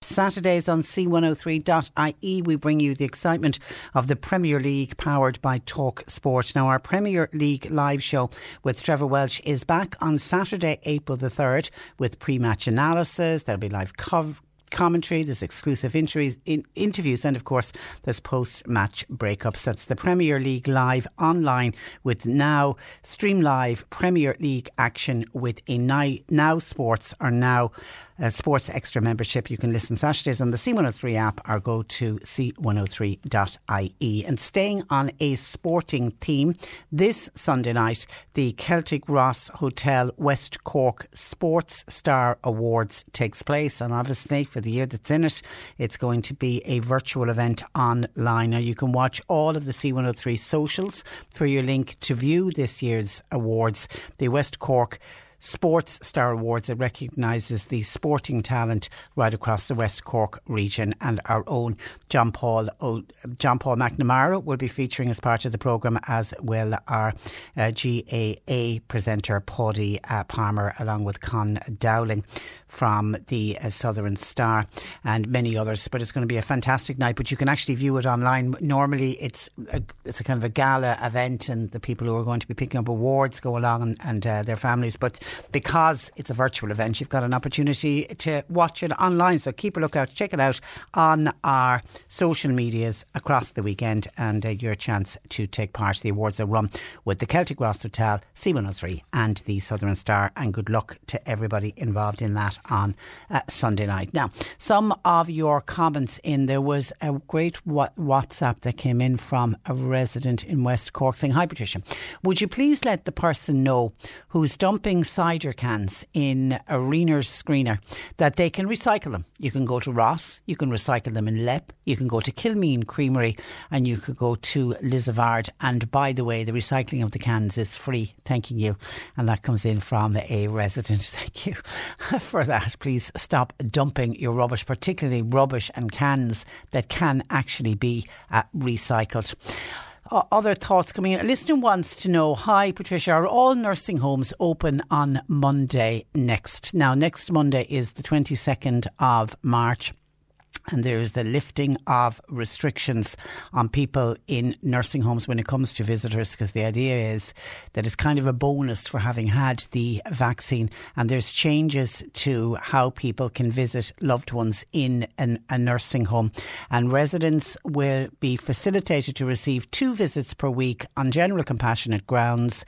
This will be possible following 2 weeks after full vaccination of approximately 8 out of 10 of all residents and healthcare workers workers in the nursing home. There's no requirement to limit visits to less than 1 hour. And of course, this is an increase from the current guidance where 1 visit per resident is facilitated every 2 weeks. But the Minister, and that was all announced by Stephen Donnelly, the Minister for Health, along with advice coming in from NPHET. But we can't say that every single nursing home is open from next Monday, the 22nd, because it is going to differ from nursing home to nursing home. I mean, the very fact that 8 out of 10 of all residents and healthcare workers in the nursing homes must be fully vaccinated, and fully vaccinated means they must be 2 weeks after their second vaccination. So that's not the case in every single nursing home. There are still some nursing homes that are not fully vaccinated because at the time of vaccination there might have been an outbreak of COVID. For example, there are also obviously some nursing homes where some residents and healthcare workers opted not to get the vaccine, so they won't have 8 out of 10 residents all vaccinated either. So what we're saying to everyone when it comes to the nursing homes, you need to check in with your individual nursing home, wherever your loved one is a resident. Check with them to see how they are managing the new visiting restrictions. But yes, they do start, the new ones that were announced a couple of weeks ago, and they were given a few weeks in order that the nursing homes could put the arrangements and the planning in place for the implementation of the new guidance. But yes, the new guidelines come into effect from next Monday, the 22nd of March. So just literally give your nursing home a call. And I'm assuming they're going to book in time slots for people. They can't just let the front door open and let everybody in as they would have done before the pandemic. So just check it out with your local nursing home. Now, here's a lengthy text in from a listener to say the decision by the European Medicines Agency to lift the temporary withdrawal of the AstraZeneca has done nothing to change my mind, i.e. refusing the particular vaccine. I still fear that the decision may be influenced by economic reasons rather than health reasons. The cost of destroying the huge stock of unused vaccines would have been a huge blow to that company and also create havoc in the vaccine rollout here. Their logic seems to be that if only a few people die from a blood clot, the bigger picture is that the majority will benefit from immunity to COVID. I can see their point, but even they concede that there may be a very, very small risk of clots. This is enough to reinforce my decision to decline the jab if AstraZeneca is the only one available when my time comes. I am prepared to take my chances, even though it will probably mean going to the bottom of the queue and possibly waiting at least another year for my vaccination. I am, by the way, in my 70th year and I do have a long-term illness. And you are within your rights. If you get offered an AstraZeneca vaccine and you decide, no, it's not for you, we're not forcing vaccines on anyone. But all I would say to you is every single piece of medicine that you take, every tablet that you take, every time you're in hospital being administered some kind of a medicine, all of them come with some kind of risks. I mean, I think a really good point was made earlier by one of our listeners. If you even take out a packet of paracetamol that you might have in your cupboard and read down through the list of side effects and read down particularly through the list of very rare side effects, you probably will see clotting on nearly every single piece of medicine that you have in your house. So, you know, when the European Medicines Agency came out, they did accept, but it's a very, very tiny percentage. I mean, if you look at, I was looking at the numbers, there are 20 million people across the United Kingdom and across the EU have received the AstraZeneca vaccine. That was up to the 16th of March. And out of the 20 million people, there has been 7 cases of blood clots reported. That is minuscule. That really, really is tiny. I don't know what the percentage, if you look at some of the medicine in your cupboard, what's the percentage of blood clots, but you have to keep that in mind as well. But you are well within your rights. We're not forcing, it's never going to be mandatory vaccines, but the benefits of the AstraZeneca jab certainly outweigh the risk of the side effects in the battle of COVID-19, because what you also have to, because as you've said in your text, you do have a long-term illness, so you have to weigh up your chances of getting COVID-19. Remember, you have a much higher chance of getting a clot from COVID-19 than you have of getting a clot from an AstraZeneca jab. And somebody's saying to me, Patricia, would you take the AstraZeneca jab? I would roll up my sleeve here and now for you, and I would take that jab. And would I give it to Marsha? Absolutely I would, because I really do think that the benefits of all of the vaccines far outweigh the side effects, and it's minuscule. Out of 20 million doses given.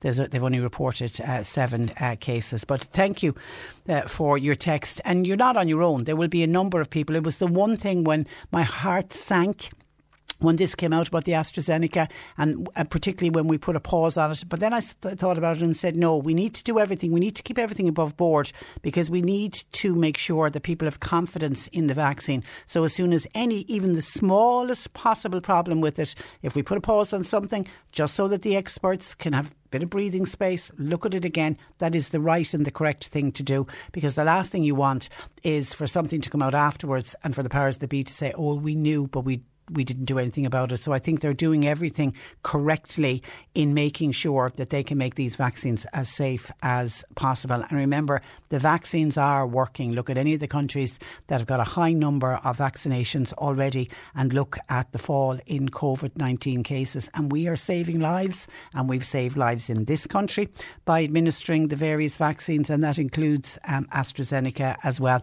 But you don't know, you say you're in your 70th year, so you're coming up to your 70th birthday. It is very possible when you go along to get your vaccine that you might have a choice, or you might not be offered the AstraZeneca. You could be offered a different one instead. And then Michael by text says, Patricia, the latest scandal from the government and the NHS has got to be the 25 million in hiring City West in Dublin for the past 12 months, and it was hardly ever used. No one is responsible for this shameful waste of money, and they're still leasing the building. And yet we don't have any hotel for people quarantined that are flying into this country. We seem to be leaderless at the moment. Actually, when the quarantine hotels that you write, we still don't have. And according to today's papers, mandatory quarantining will not begin until at least next week now, is what we're told, as a contract has yet to be signed for a hotel provider. Now, the legislation has been in place for hotel quarantine. It was brought in about a month ago, but the system is yet to get up and running. It is hoped that a contract with the company will be signed before the weekend, but then a booking system has to be set up for a few days in advance to allow people entering the country from the specific destinations to check in. So even when they sign the contract, it's going to be about another week before the hotel quarantine is up and running. And when I was reading about that this morning, it struck me saying, well, why don't they use City West? Because yes, you're dead right, they did book out City West. It's nearly a year ago now, 11 months ago. Now, bearing in mind that when they signed up, it was done under a procurement process and all of that, and it was rushed through. But it was rushed through at the time because of the nature of the pandemic that we were dealing with, and nobody knew what was coming down the tracks. And they booked the City West complex. 1,056 rooms was what they booked out, because they thought that they were going to need this huge number of self-isolation slots, that people who wouldn't be able to self-isolate, they were going to need beds for them. So they said, look, we need to get a number of rooms and have them ready. So they booked out City West, and you are right, just under 25 million for the 11-month period. And we are still leasing it. I don't know when the lease runs out, but I think the big mistake was, while I accept at the time, nobody knew what way COVID-19 was going to affect this country. We were looking at harrowing scenes coming out of Italy and wondering, were we going to be in the same boat in a few weeks or a few months' time? So decisions had to be made very, very quickly. So they went into this procurement process and they booked out the hotel. But I think what they needed to have was, they needed to put in some kind of a break clause into it, which meant that they could have ended the contract early if they didn't need City West. And unfortunately, it doesn't look like they had a break clause in. So I'm assuming it's been booked for a year. Is it? Are we coming to the end of it? I think we're 11 months into it. But it was 25 million. And I think in total, 2,443 people went in there at some stage, either for a night or two, or went in and did their 2 weeks self-isolation. But at times the occupancy was as low as just 26 people being in City West, when they had capacity for, or the rooms have, there was 1,056 rooms, and at some stage there was only 26 people inside in the hotel. So it does seem like it'll be one of those things that we'll look back on and think that seemed to be a bit of a waste of money. But wasn't there talks around ventilators as well that we bought that we weren't able to use. But all of that, no doubt, will come out when we look through the history books going into the future. But you're right, we still don't have a quarantine hotel. Why that can't be used, I don't know. And talking about history, this was something that made me smile when I saw this yesterday. The reeling in the years. The pre-COVID years are going to be arriving on our TV screens. The reeling in the years, the show is returning with highlights from the years 2010 to 2019. So back in 2010, what's going to feature? We're going to have the bank bailout in 2010. 2011, the visit of Queen Elizabeth is certainly going to feature very high. In 2012, Love Hate, that was the one everybody was talking about on the TV. In 2013, we had the very sad death of Nelson Mandela. 2014, without a shadow of a doubt, we're going to be talking a lot about Gareth Brooks. And remember the concerts that we thought were going ahead in Croke Park and the concerts that never went ahead. 2015, we had the marriage equality poll, and the majority of people voted yes to marriage equality in 2015. 2016, we have the O'Donovan brothers pulling like a dog, and 2017, something I think that shocked the world, was the election of Donald Trump as President of the United States of America, and then right up to 2018 when we had the visit of Pope Francis to this country. But I certainly am very much looking forward to that reading in the years. One of the more popular programmes, by the way, for RTE, and the new one, which, as I say, will go from 2010 to 2019. It'll be on our screens from Sunday, April the 11th at 8:30 on RTE1, and from that date then it will be available on the RTE player as well. Reading in the years, remembering the pre-COVID years. The C103 Cork Diary. With Cork County Council's Community Support Programme, here to assist vulnerable people with their daily needs through the COVID-19 pandemic. See corkcoco.ie. Kinsale Atlantic Artists, they're doing Pink for Daffodil Day. It's a window and online exhibition, and it's running up to Monday the 29th of March. Proceeds going directly to the Irish Cancer Society's Daffodil Day Fund. And Knocknagree Community Development are inviting people to join their virtual charity walk. It's in aid of breast cancer research and their community hub.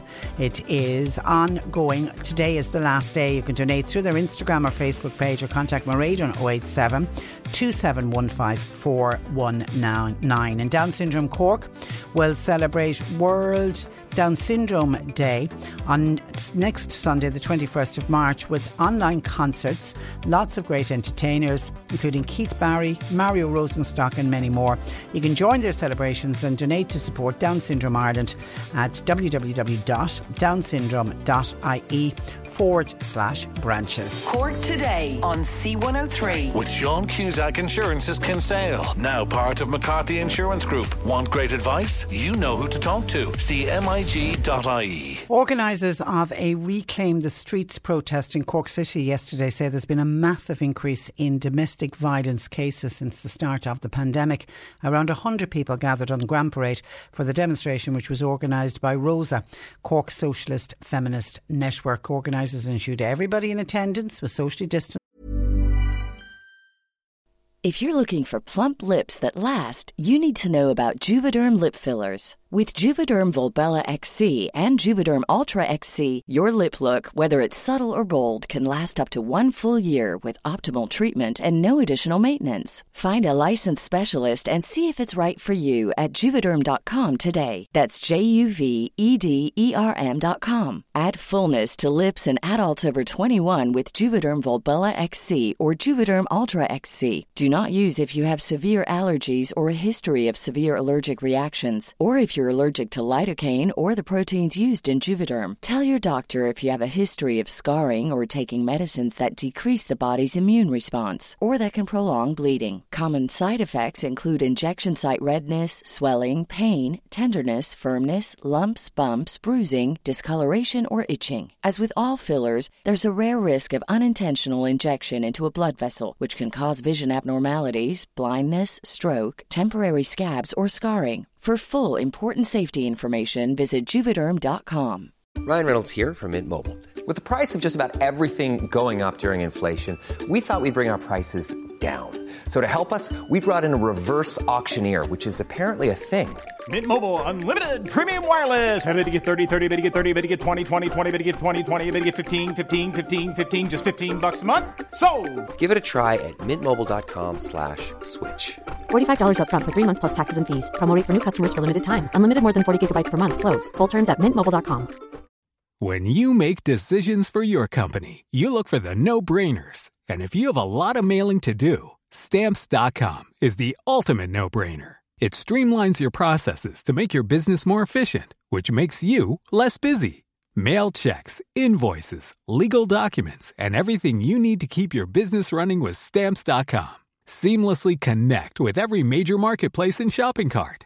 Schedule package pickups and see your cheapest and fastest shipping options from different carriers, with rates up to 89% off USPS and UPS rates. And with the Stamps.com mobile app, you can take care of mailing and shipping wherever you are. Make the same no-brainer decision as over 1 million other businesses with Stamps.com. Sign up with code PROGRAM for a 4-week trial, plus free postage and a free digital scale. No long-term commitments or contracts.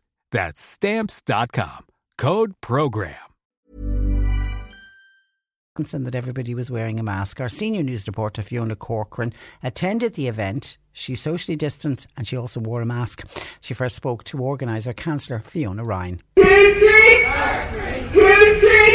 I think many of people obviously saw the horrific murder of Sarah Everard in the UK, and the tidal wave of grief, not just in England but internationally, that it brought forward. I think it really almost re-traumatised a lot of women who kind of looked at their day-to-day patterns of how they exist and realised that for all that we are trained at this point to be cautious, to be over-cautious, to be looking behind our shoulders, that it's not enough sometimes. Well, Sarah did everything right, and it still wasn't enough to protect her.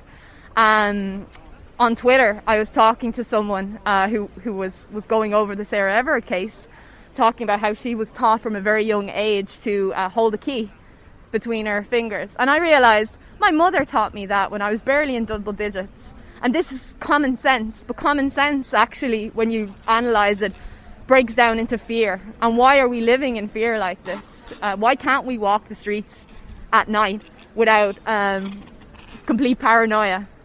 No one goes to violence immediately. It is something that's built up.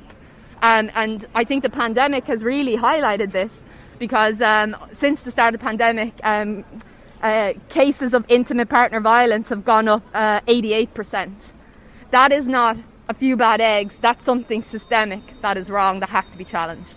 You mentioned the pandemic, and there's been a lot of criticism both in the media and on social media about these kind of protests taking place during the pandemic. What would you say to the critics?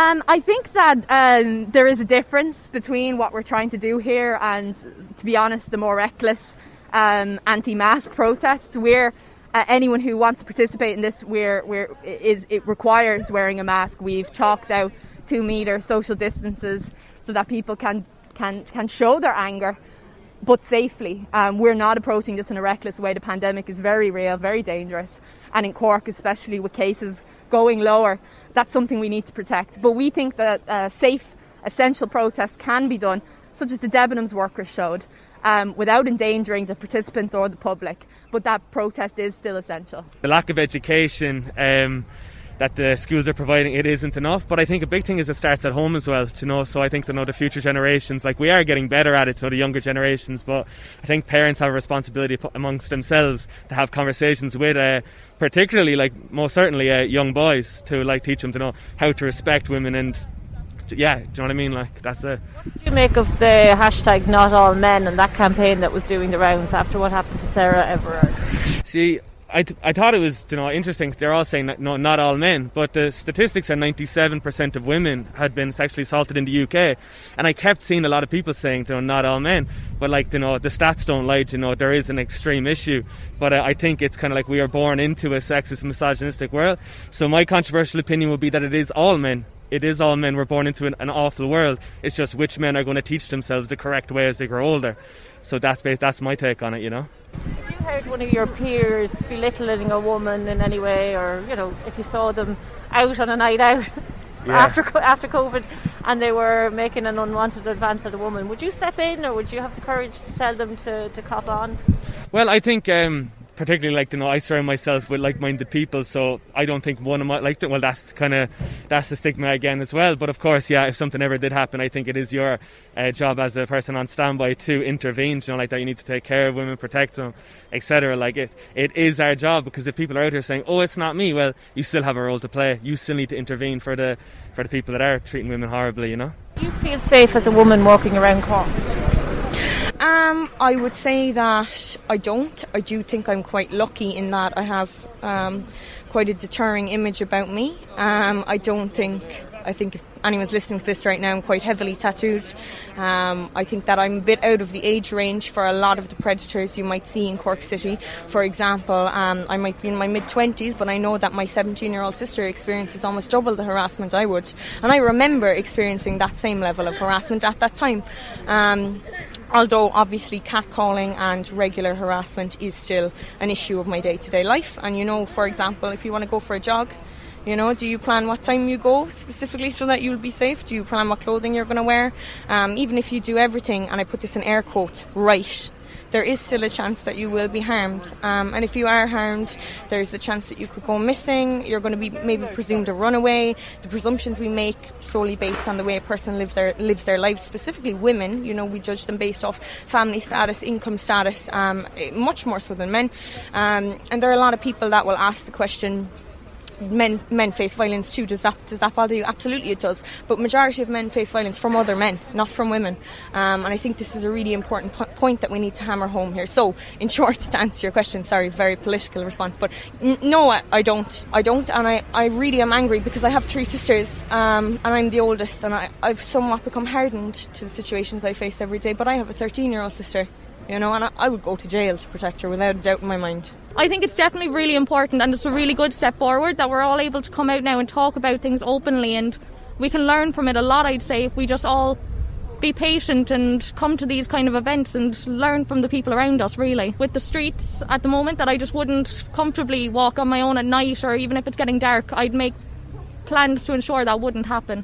At the moment anyway, I just think lighting, and just there are certain streets everyone knows in Cork not to go down on your own. And you'd always be watching your back if you have to go down them. And I personally wouldn't even take the journey if I had to go down it alone at the moment. I'd avoid it. It's a shame that a young woman can't walk around the city where she's from without feeling like that. Definitely it is, definitely. I don't think it's fair to have to plan and make alterations or go home early or be collected from outside the door, when Cork is such a beautiful city and we should all be able to enjoy it and spend time in it and feel comfortable and know that we won't be harmed or hurt in any way on our way home.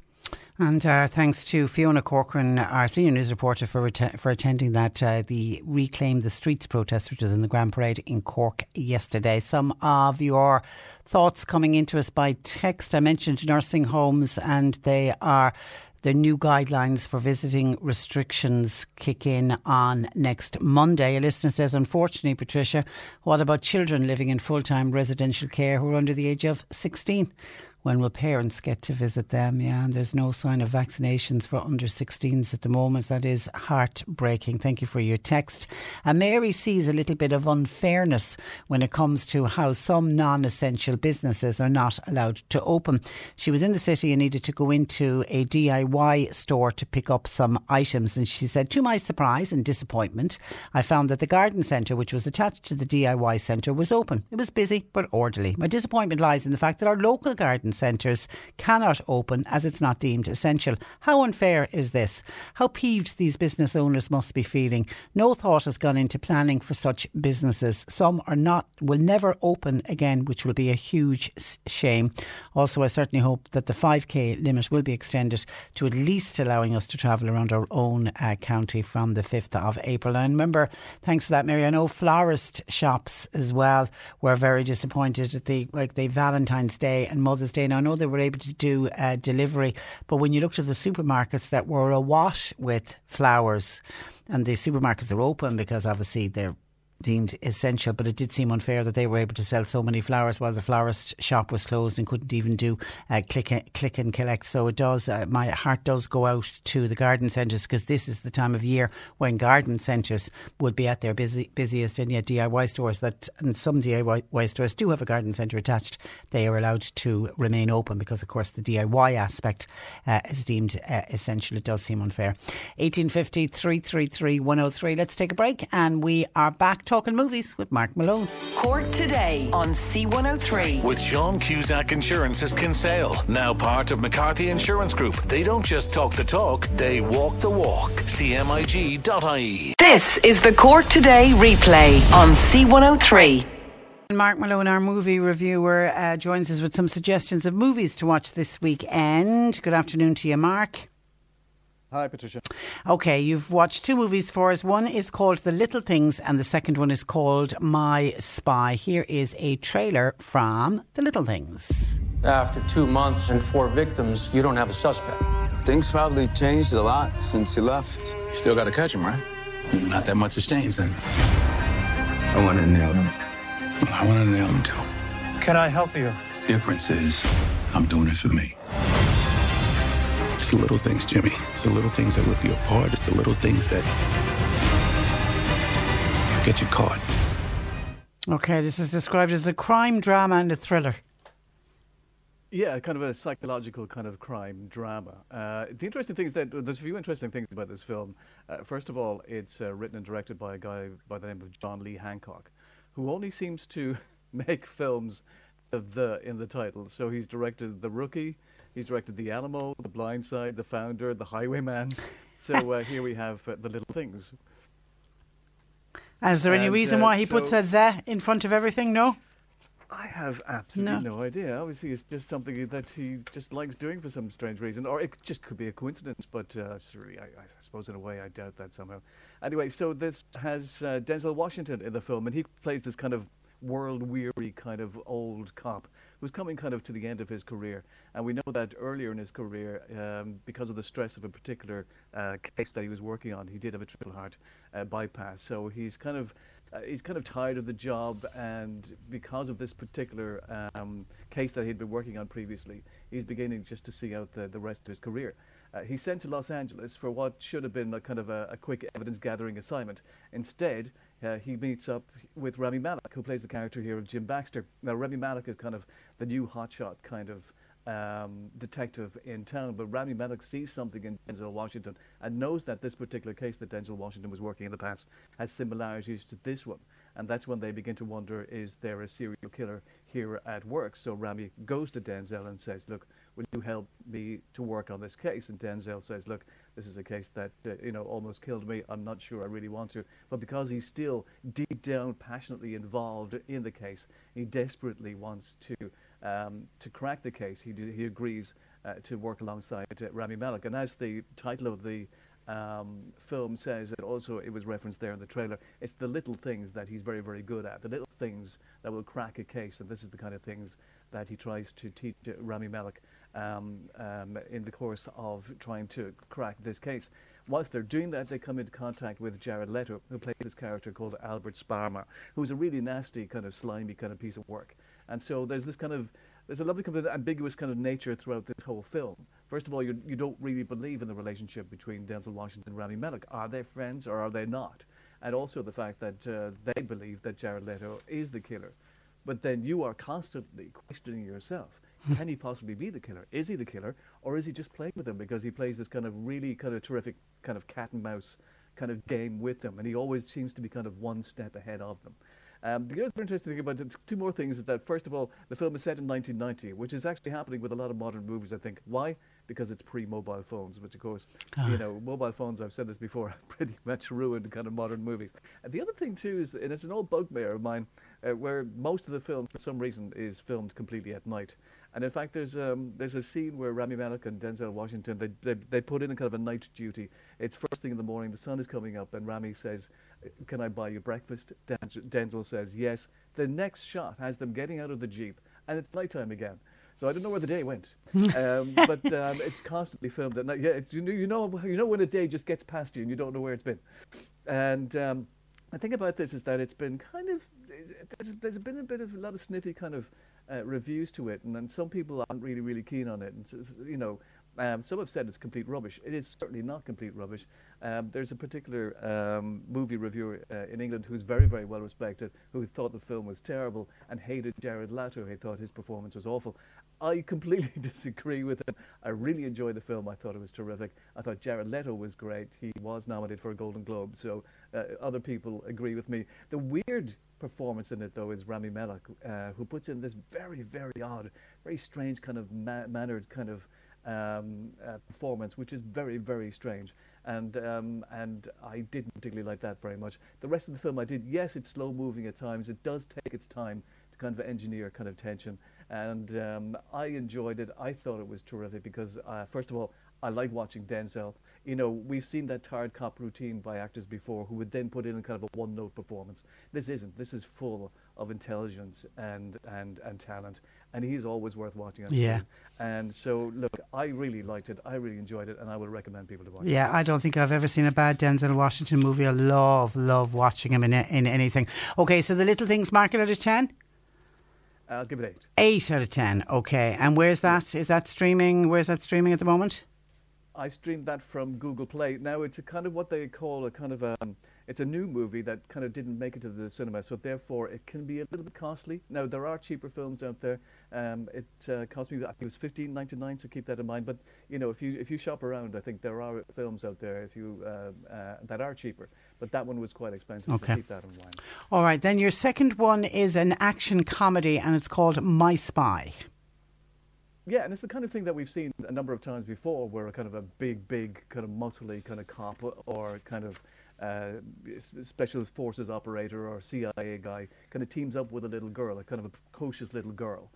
And we've seen that a number of times before, and in fact this film kind of follows that kind of routine to the hilt, really, and it kind of references, it's kind of very self-knowing, this film, because it self-references a lot of other films that are very similar to that. This stars David Bautista, who is also produced here, and he is this huge man, but he has this kind of lovely, kind of sweet, kind of comic touch to him. And as I said, we've seen it before. I think we saw it with The Rock, didn't he? He did The Tooth Fairy, for example. I think there was a film called The Punisher, I think, with Vin Diesel. He too had to babysit a number of kind of young kids in that film. So it's a kind of we've seen it before. It's a kind of a common trope we've seen before, but they tend to work, and especially with former wrestlers who for some reason are terrific actors, and David Bautista does. I mean, we saw that in Guardians of the Galaxy. He has this lovely kind of comic touch. So you've got this huge man being manipulated by this kind of 9-year-old little girl, and it works. It's very sweet. There's terrific chemistry between David Bautista and the little girl here, where he's a CIA operative. He's got to go undercover to surveil her family, and she lives alone with this little girl, lives alone with her mother, whose former husband, is up to all kinds of nasty and naughty stuff. And then, unfortunately, the little girl discovers what David Bautista is up to, but instead of kind of telling her mother or going to the police, she, because she's quite lonely, she's in a new city, decides to manipulate David Bautista into becoming her friend. So he then has to do it because he doesn't want to be revealed as to who he is. So she ends up kind of, having kind of tea parties with him. She ends up, bringing him to school as her mentor. And it's funny, and it's not always funny. I mean, there are times when it's really funny. I mean, there's a lovely running joke, for example, where when there's bullets flying around and David Bautista is in the car and he's trying to find on the radio a song that he likes, and he usually ends up with a kind of a Britney Spears song. So that's kind of really funny. And there's lots of kind of movie references as well. I mean, there's a fight scene, for example, where he's next to a kind of a leaking kind of oil tanker, and next to the spinning blades of a plane, and somebody goes, "This seems very, very familiar." And of course, it's the scene that's completely lifted from Raiders of the Lost Ark. And somebody says, "All we need now is a bunch of Nazis." So there are times when the film kind of reaches kind of comic levels that are really excellent, and I was laughing out loud. Unfortunately, what I would have loved to have seen is this character by David Bautista in a kind of an adult comedy, and I think that would have been great with the same kind of obscure kind of sense of humor to it.